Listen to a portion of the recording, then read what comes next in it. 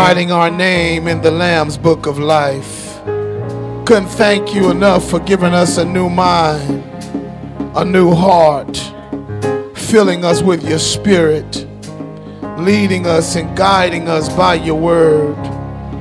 Thank you for the indwelling power of the Holy Ghost. He who walks with us, talks with us, comforts us, directs our every step. We love you today. And we thank you for placing us in your church, feeding us the bread of life, and ordering, God, the thoughts and the intents of the heart. Now, Jesus, is preaching time. And we pray now that you would continue to take control of the reins of our minds, our emotions. Pray that you would breathe on us today, that you would give our under shepherd preaching power and preaching permission, that preaching may be done. And on this day, Lord, the calendar of the church says it's Pentecost weekend. And so we remember when your spirit came down, what happened in that upper room, how your men and your women, they ran out of there as witnesses, telling the world that you're coming again, that you love them, and that you have a plan for their life. Speak to us this morning, and we'll give you the honor, we'll give you the glory, and we'll give you the praise. In Jesus' name we pray. And all the children of God said amen and amen. Would you stand with me for the reading of God's holy word? Those of you who aren't standing, it is the tradition of this house that we stand in honor of the holy word of God. Today we will be preaching from the gospel according to Mark, the gospel according to Mark chapter 6, looking at 3 verses 53 through 56. As I mentioned in my prayer, according to the global church calendar of the church, it is Pentecost weekend. And churches all over the globe are remembering what the Holy Spirit did through the work of the church. Amen. Here in New Beginnings, the local church, it is a mission weekend where we are remembering the Great Commission and when God called us to go through all of the earth. So I like to take a detour from the work in 2 Samuel to the Gospel of Mark. The Gospel of Mark. Mark 6, verse 53 through 56. If you have it, say, I got it, Pastor.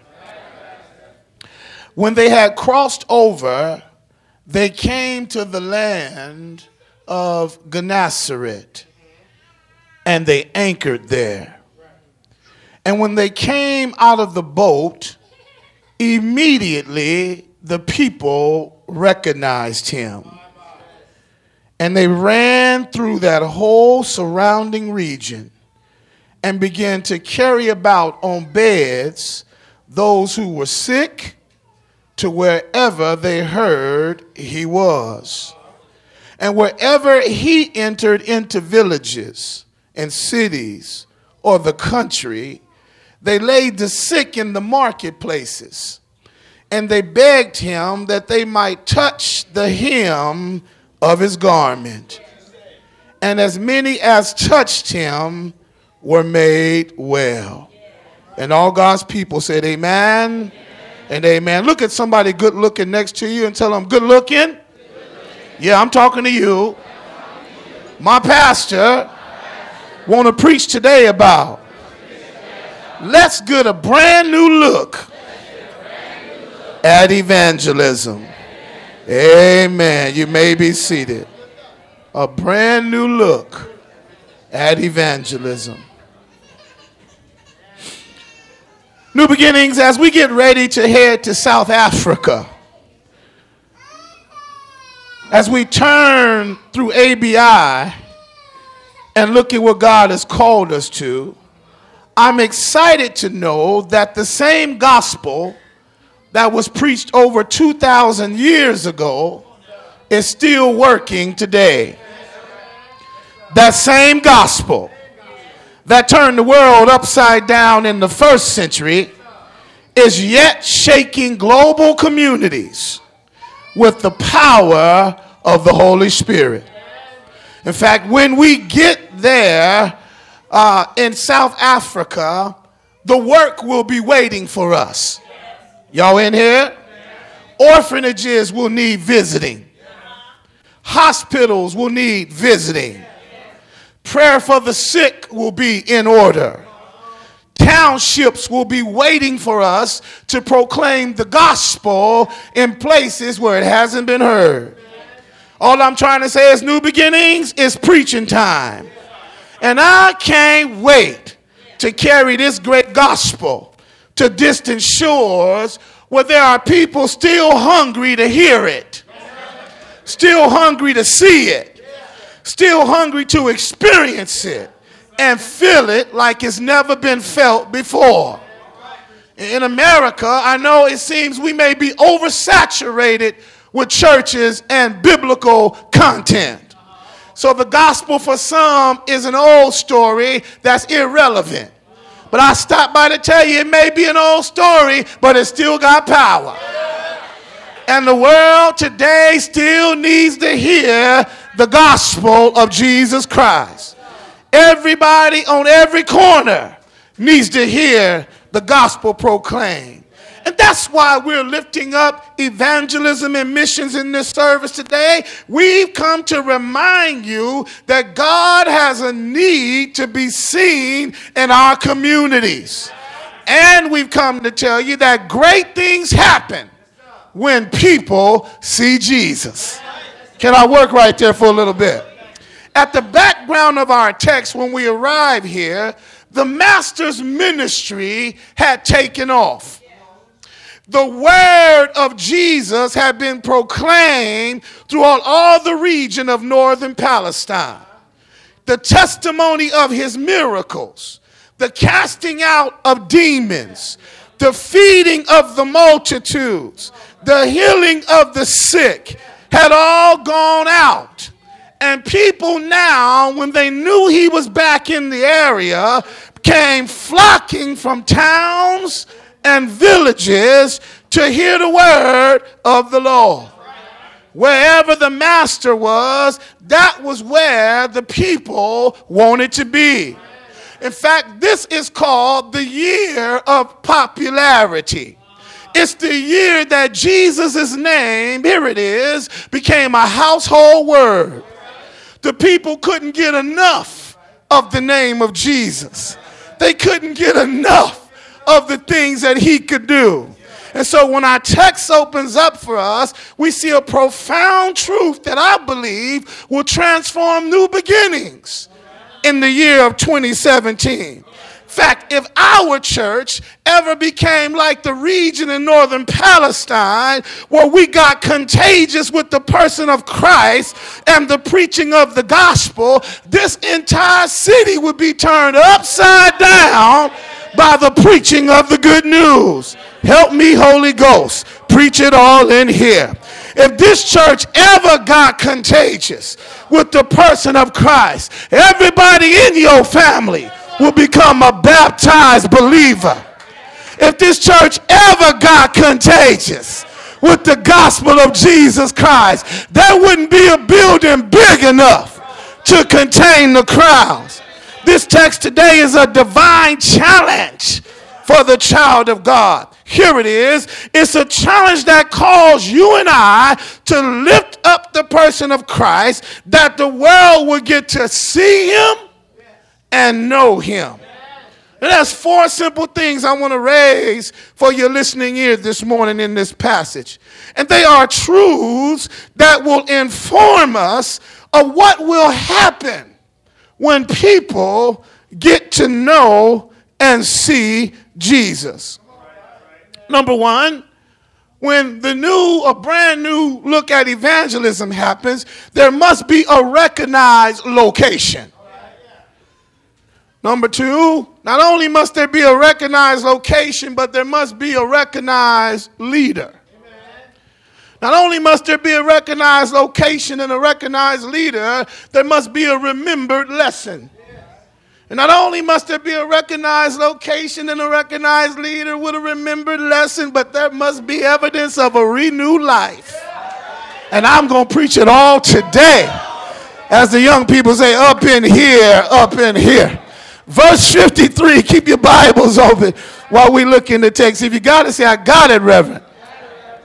The text says, when they had crossed over, they landed at Gennesaret and anchored there. New Beginnings, when we arrive at this text, I'm first of all arrested by this verse that calls our attention to a very specific fact. It's powerful, but it's simple. When the disciples sailed across the sea, they were headed for a specific place. Here it is, that the place they were headed was a chosen place. It was a central place.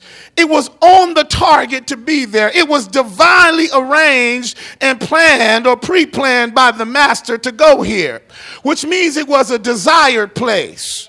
And it was a place that the Lord could use for his honor and his glory. Jesus chose to be in a location where all the sick could have access to him. Y'all in here? So he anchored, the text says, at Gennesaret. Now stay with me, those of you Bible readers who said, Pastor, I heard this before. Listen again, lean in and get it good this time.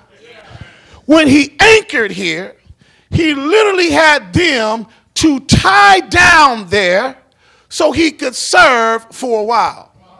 The text is never written for just happenstance. When it says he anchored there, it implies something deeper. He planned on staying a while. Are you in here?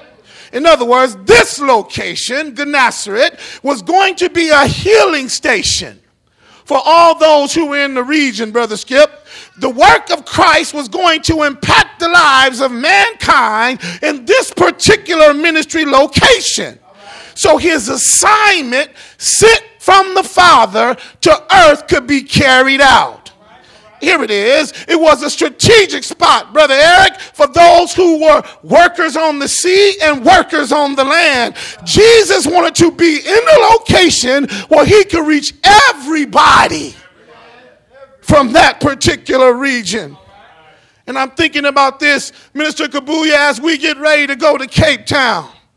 This mission trip is a specific mission trip. We're going to South Africa, the economic engine of the church of Africa, where somebody from every nation comes there to live. Do you know if the church get equipped in South Africa, they can carry the gospel to every other country in Africa? It's like a Gennesaret. It's the perfect location for the people to catch the word of God from the bottom of the continent and move all the way up through it. Tell somebody, some things are still from the bottom up. Can I say it all? It's the perfect place to anchor. And we too must consider those that don't have access to Jesus. We must consider how we can position ourselves to be in a location where everyone can come and feel welcome to see Jesus. I like this text because as this applies to the mission team, it also applies to the New Beginnings Church in Fresno today. Do you know that the Central Valley is a strategic place to anchor for the work of the Lord? Some of y'all didn't know that, so let me say it again. The Central Valley is called the breadbasket of North America. We feed the entire country. Okay, I missed somebody. Let me say it this way. Since we the breadbasket, why not give the bread of life to everybody that comes through the Central Valley? Why don't we be the Gennesaret of God? The Gennesaret for all of North America. Hello, is this thing on? Why don't we be the location where God says, I know somebody who can feed you my word. I know someplace where you can go and get taught the truth. I know where you can hear of the good news of Jesus Christ. But we need some place, somebody, some people that's willing to anchor in Gennesaret. Here it is. We ought to be the place to capture the sick. We ought to be the place to look for the broken. We ought to be the place to search for the wounded. We ought to be the place to care for those who are hurting and in need of a Savior. Southeast Fresno, where you're sitting today, is prime real estate for the kingdom. Oh, you're sitting in the best place. And I thank God that I landed right here on this campus. I'm going to drop my anchor and set my gaze on how many souls I can win from right here until the Lord returns. I got anybody with me that's willing to drop anchor this morning? I think Southeast Fresno is a good place to go to heaven from. Amen. I'm going to go from right here and I'm going to occupy until he comes. Help me, Holy Ghost. Preaching all in here. We got to anchor somewhere, y'all. And you got to be in a location that will give people access to Jesus. Here's a question. Can they get access in your home? Are you living and dwelling in the place where people can have access to God? Make sure that if you're going to experience brand new evangelism methods, that you do it in the right location. Well, not only must you have a recognized location, you got to have a recognized leader. Somebody holler out point number 2. Verse 4 said, and as soon as they got out of the boat, look at this, y'all, the people recognized Jesus. Y'all see that there? When you come to this portion of the text, Reverend Benson, we get to see here a direct response of the people in the area. When they see the disciples and Jesus, the text says when they got out of the boat, they recognized him. Y'all with me? According to the text, when they recognize him, they respond as if they're glad to see him. And as if they had already known him or had an encounter with him. Here it is. The people in this part of the country remembered Jesus from his previous visit. And they recalled the things that he had did and the things that he has said. And so when they saw them got out of the boat, they saw many people, or many people previously, rather, had gotten healed by him, and they recognized the one who had did the works of God. Here it is. Jesus was hard to miss. He was hard to miss, Brother BJ, because nobody looks like Jesus. This ain't in my notes, but let me say this. Buddha don't come close. Muhammad don't look like him. The Hare Krishnas can't imitate him. Are y'all with me here? New Age religion don't match up. Nobody looks like Jesus. That's why you ain't got to dress him up. You ain't got to fix him up. You ain't got to prop him up. He's second to none. You better ask somebody. He's good looking and altogether lovely. And if you've ever seen him, you can't forget being in his presence.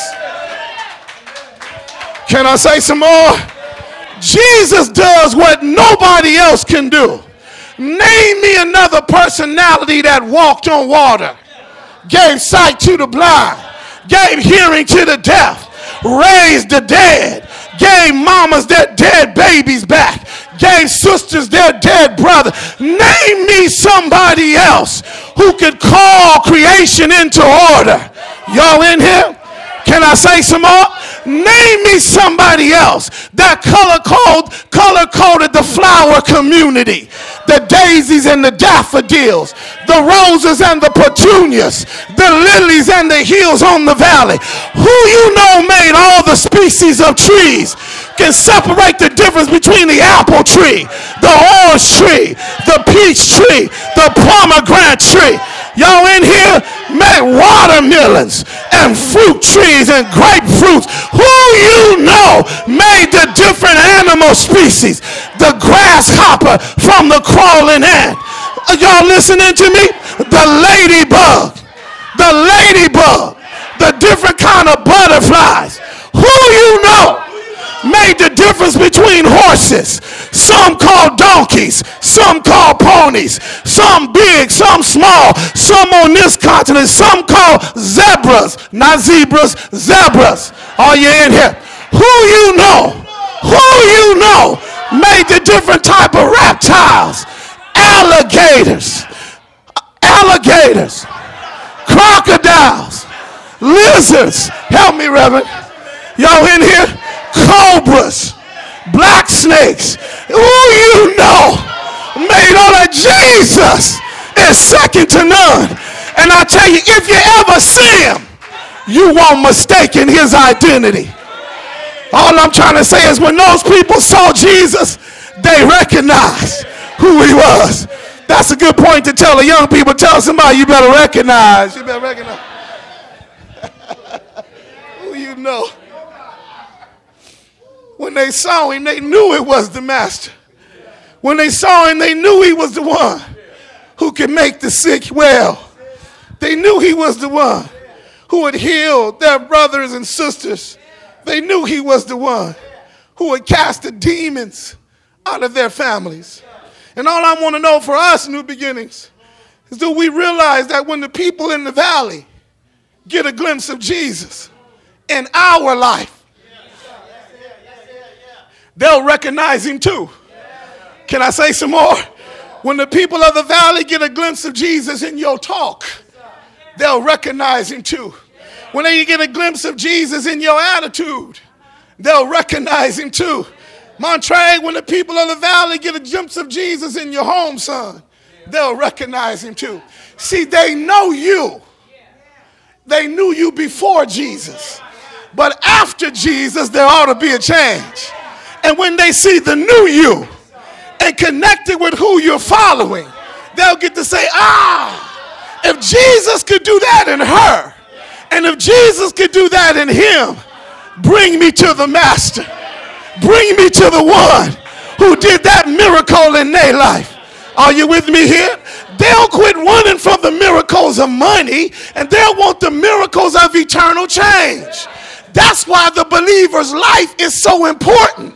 That's why discipleship is so in order. When the life gets transformed, listen, y'all, there's no greater miracle. Okay, I missed somebody.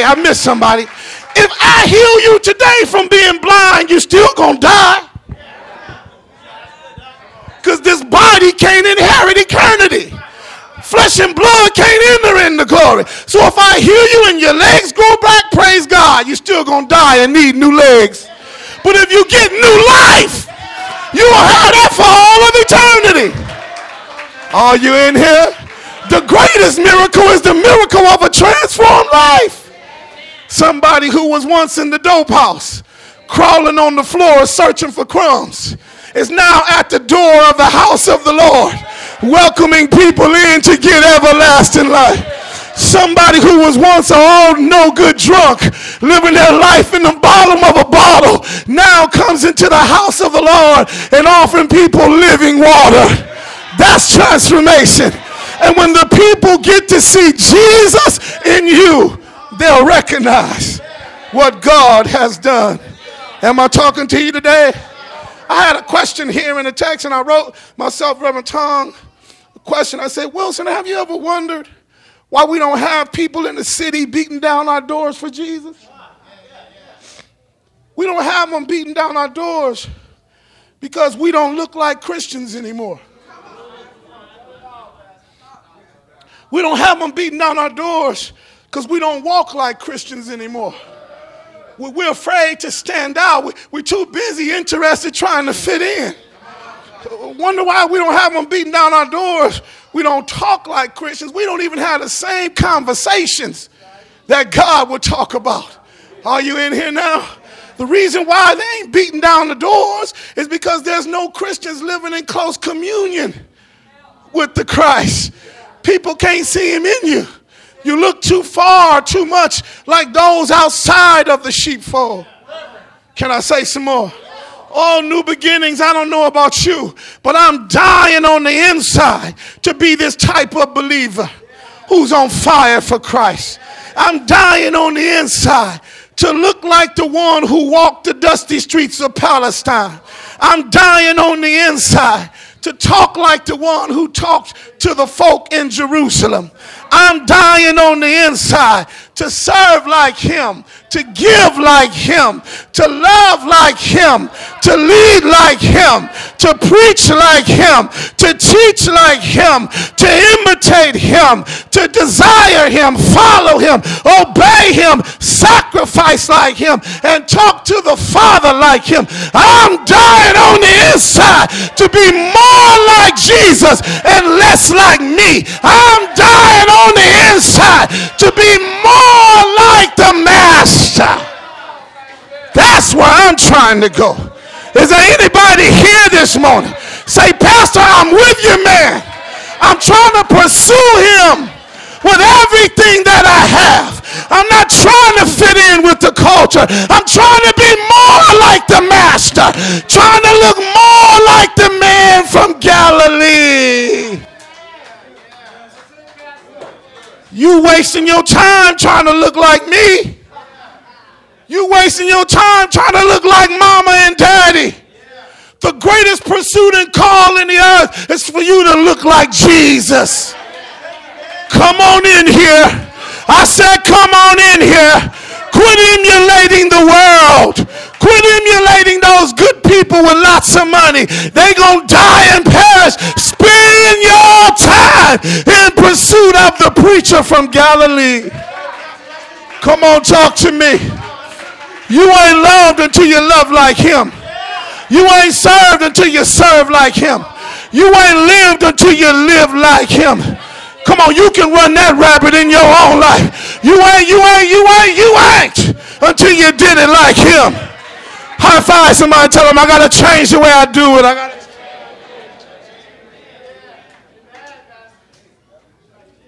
Not only if you're going to have a brand new look at evangelism with a recognized location and a recognized leader, you got to always have a remembered lesson. The Bible says in verse 55, they ran. Hey, that's worth preaching right there. They ran. They ran throughout the whole region. And they carried. Somebody said they carried. They carried the sick, Deja, on mats to wherever they heard he was. This one verse puts emphasis on what evangelism looks like. When you arrive at this text, you get to see what true disciples will do. Okay. After recognizing Jesus, they became motivated, Sister Wilson, beyond motivation to be in his presence. So what they did, they ran throughout the region. Y'all catch that? And they ran everywhere to bring people to him. Okay. Nobody, Reverend White, had to beg them to come and be on the committee to help get Jesus a crowd. No, they ran on their own. Nobody had to do a special program. Come on, listen. Nobody had to provide tricks and treats in order to get a crowd. No, the ones who knew him ran and got people. It almost implied that they didn't even ask questions. They just brought them. Okay, I missed somebody. Nobody had to tell them, share the good news. Nobody had to tell them, you need to go get somebody else. Nobody had to tell them how important it was for people to meet Jesus. They automatically knew it. And so they ran throughout the region to bring people to him. My question is, when's the last time you ran to do something for God? I dare you to think about that. When was the last time, y'all, you were that motivated to bring somebody into the presence of God? Let me ask it another way. When was the last time you got excited about God?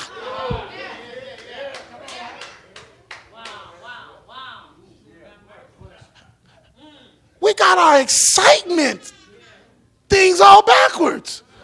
We get excited about a new car that you're going to pay payments on for 30 years.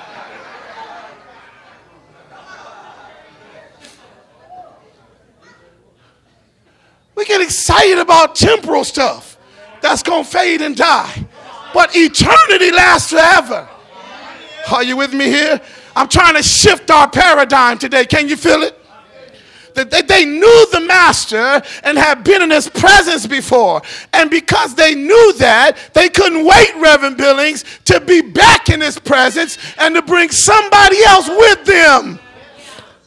Here it is. They were so motivated, they ran around the region bringing those that could not come because of physical problems. Y'all catch that?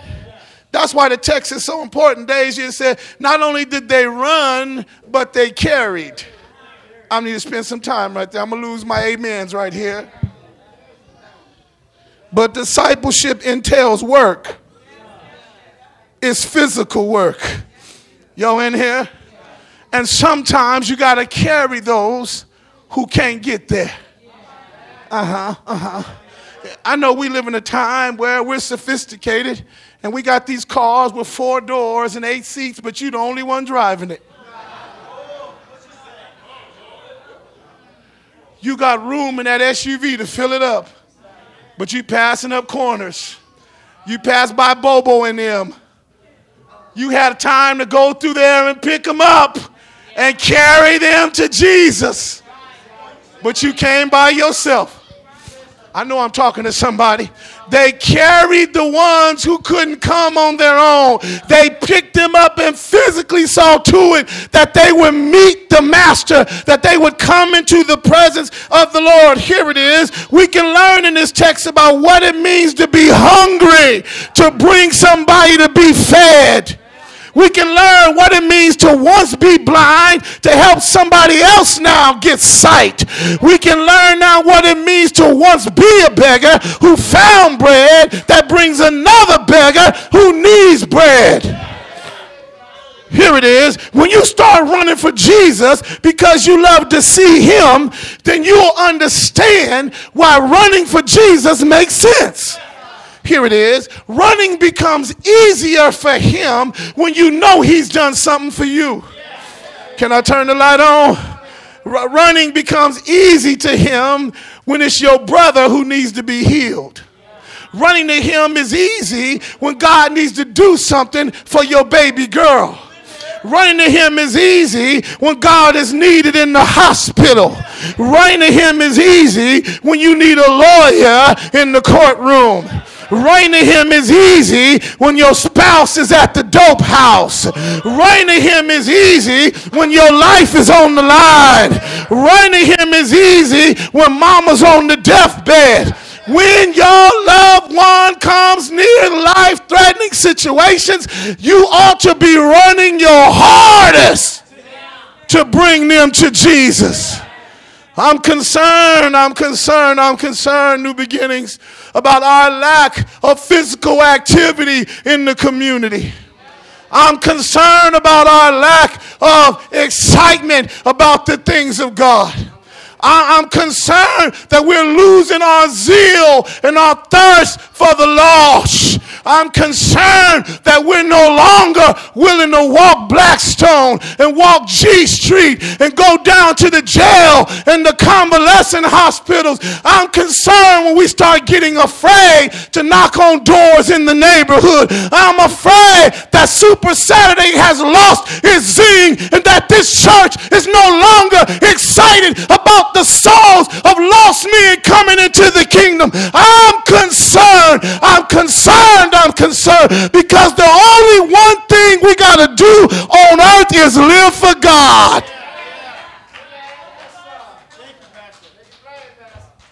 Where are you? Where are you? You're missing the heart of God, the call of God, the grip of God. God invites you to join him in what he's doing in the earth, and it calls for physical activity. You can't sit here and expect to run out there. I don't need no more bench players, no more bench players. All of you are starters, all of you in the game. You got a position, play your part. Somebody holler at me, stay in your lane. Play the role that God gave you, but all of us have got to be running to meet Jesus and to bring people who don't know him. I was looking at this text, Reverend Brown. Heard the Lord whisper something in my ear. Tell him I said, do it again, Lord. And I wrote that down. And I thought, you know what, Lord? What we need is a do it again, Lord, spirit. Some of us need to do it again, Lord, spirit, because we ain't seen him work in such a long time. Some of us need to do it again, Lord, moment, so we can recapture, Reverend White, that good old feeling from the Holy Spirit. Some of us need to do it again, Lord, activity, because we got amnesia and forgot how it felt to see him work in our lives. You alive, but you're dead. I wish y'all could see what I see on your faces. That's evidence to me that something's wrong. You've gotten away from your first love. That thing that once excited you about God has been missing. And you need to cry out, do it again, Lord. Give me another moment like that. Revive my heart anew. Set me aflame so that people will watch me come and burn for you. Do it again, Lord. There's got to be something said about remembering what he did for you the first time that you saw him. There's got to be something said about remembering the work he did for you the first time you encountered him. Nobody has to tell me where God met me, where God saved me. But I have to tell myself. Did y'all catch that? So that I don't lose the do it again, Lord. I lost somebody right there. Maybe what he did for you wasn't as significant as what it was for me. But if I think that what I'm thinking and it was as significant for you as it was for me, there ought to be a shout right there in your spirit. For when the Lord saved you, you knew it wasn't nobody else, boo, that could save you, stop you from going to hell.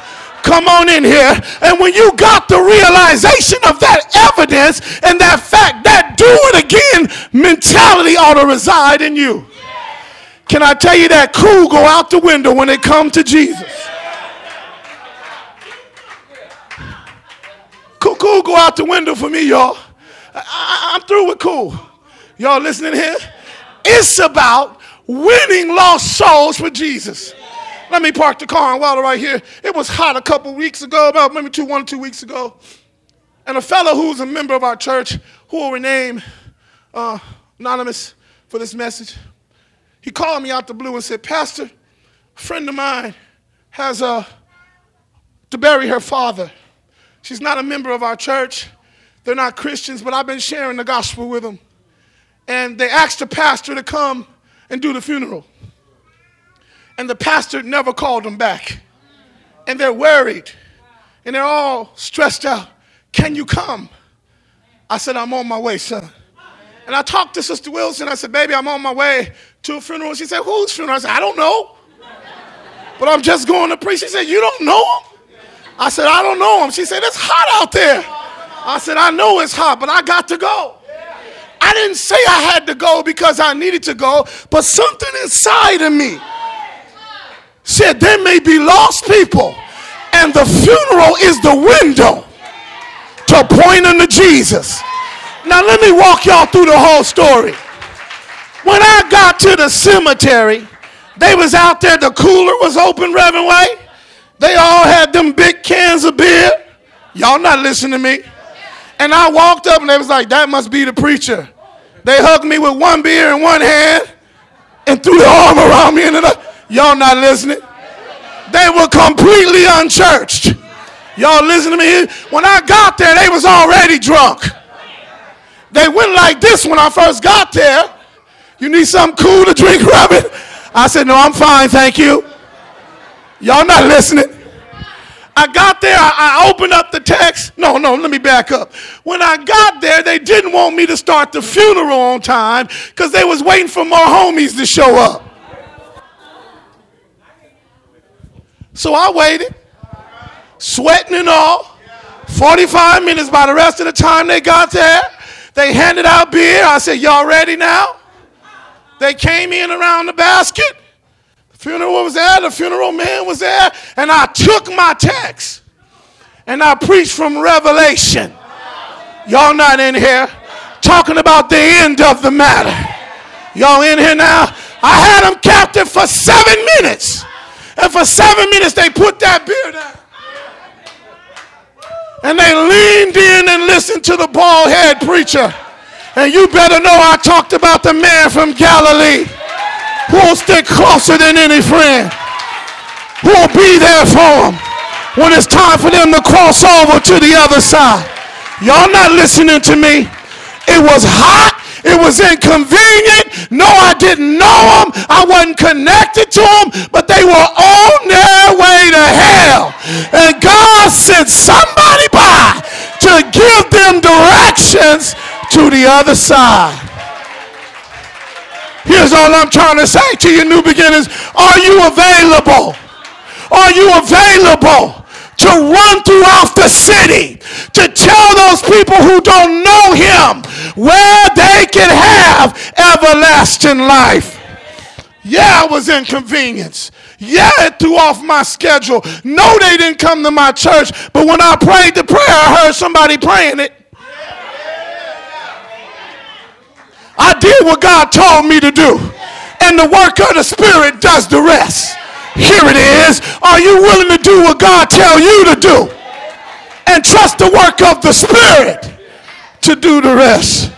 Well, I got to get out of here today, but I'm praying that you'll have a do it again, Lord Spirit.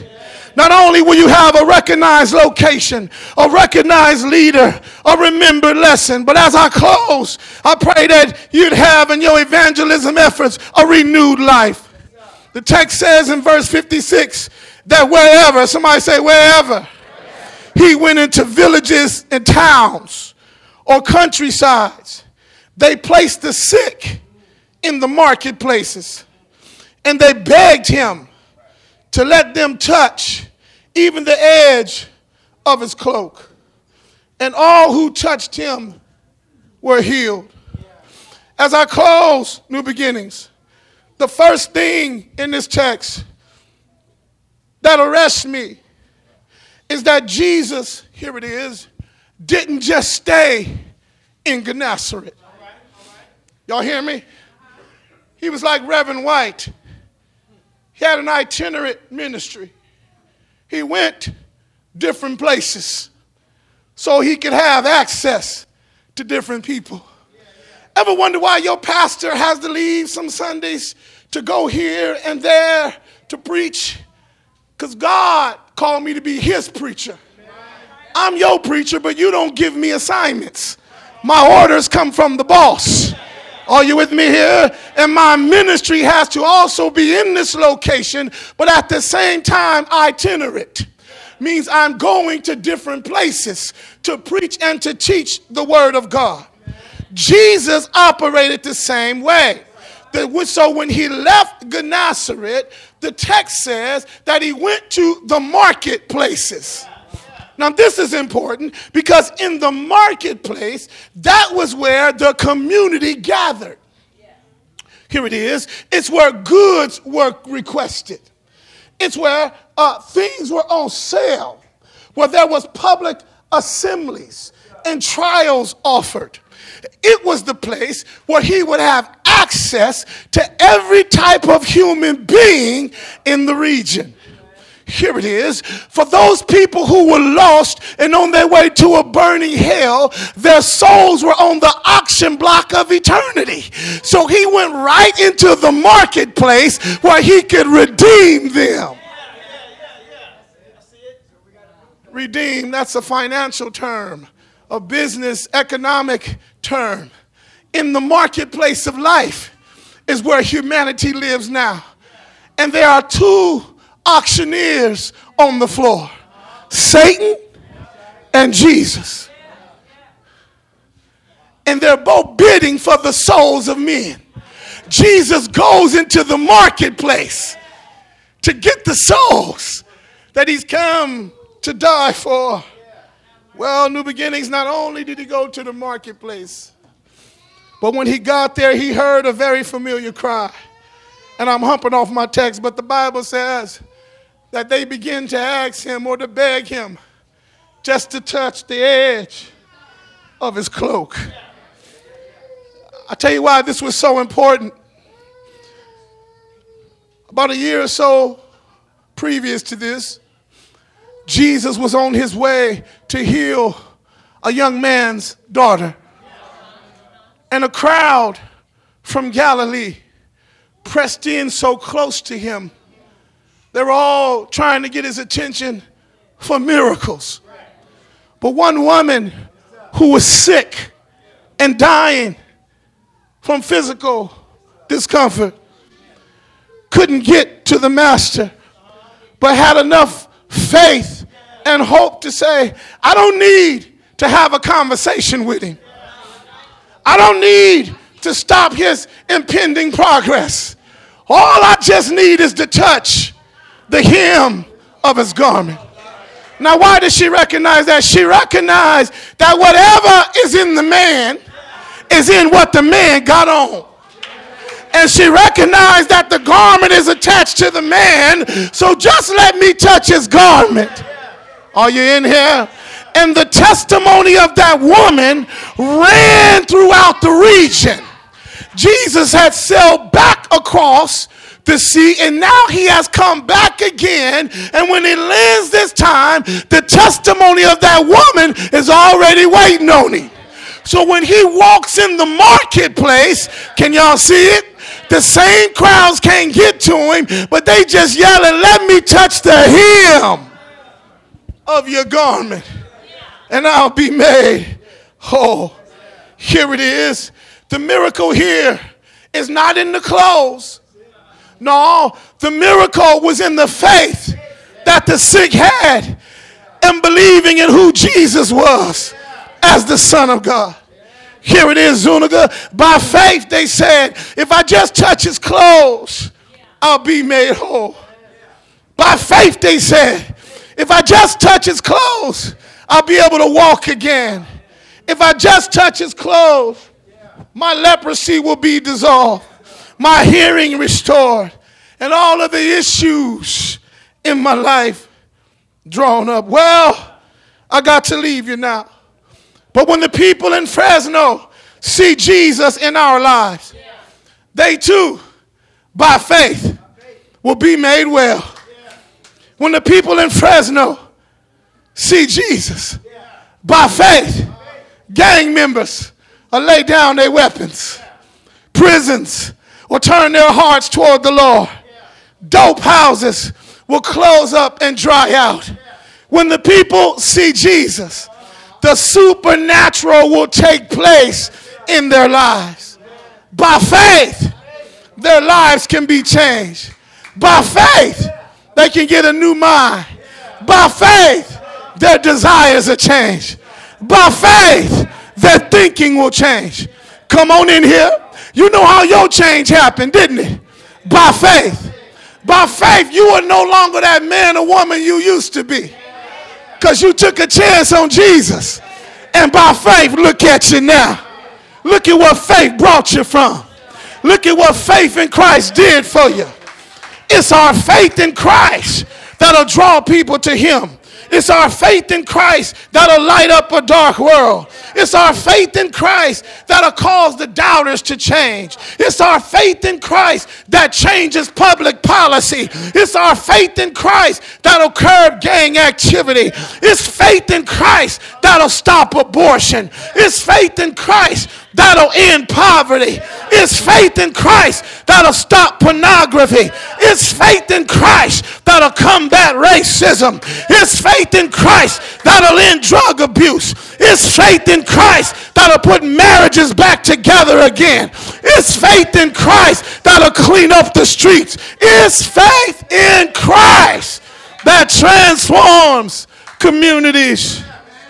Well, I'm through preaching here, but I still believe there's enough power in what happened at the hill called Calvary to change every man and woman, boy and girl in this city. You say, why is that, Pastor? Because at Calvary, God took it upon himself to descend down to earth and die on behalf of humanity. At Calvary, God washed away the sin from our world to unite and to save us and bring us back into relationship with him. For all those who would just simply believe that he is the answer for the world today. At Calvary, God took our place, defeated the evil one of our souls, conquered sin, hell, and the grave, descended into the depths of the earth, took the sting out of death, victory over the grave. And early Sunday morning, I said early Sunday morning, rose from the dead to give all power to those who believe. He raised with all power, but he also gives us power to operate with the same authority, to go into the earth and to set the captives free. By faith is how the Christian is supposed to live. By faith, we ought to walk and talk for him. By faith, we ought to move and breathe for him. In fact, guess what, y'all? We call it to walk by faith and not by sight. I'm through preaching here, but I heard a cool story. I'm going to share it with you, and then I'll turn it over to Reverend Brown for the invitation. A story is told about an old farmer who was once in the field working his crops. He was met by a skeptic who didn't believe that the old ignorant farmer was saved. He saw the old man walking with a big bag of potatoes on his back. And he was poking with him. He said, how you know you saved? And the old man took a few steps and dropped the bag. And then he said to the skeptic, how do you know I dropped the bag? The skeptic said, because you no longer feel the weight on your back. And the old farmer says, yeah, and I can tell I'm saved because I no longer carry guilt. I no longer feel sin and sorrow arresting my nerves. That's how I know I've been saved. And I want to tell somebody here today, you too can have assurance of your salvation. By dropping your guilt today, by dropping your sin today. How do you do that, Pastor? By placing your faith in Jesus Christ. And by being willing to run throughout the region and tell somebody about the one who changed your life. Tell somebody about the one who's done great things for you. Tell somebody about the one who took your place and paid your penalty for your transgressions. Let's give the Lord some praise. Bow with me for a word of prayer. Father God, thank you. Thank you for a challenging thought to remind us to have a renewed look at evangelism. God, forgive us for being distracted with the things of this world, taking our eyes off of the billions of people who are lost, who are on their way to a burning hell, separated from you. Thank you for the reminder of what you call us to do.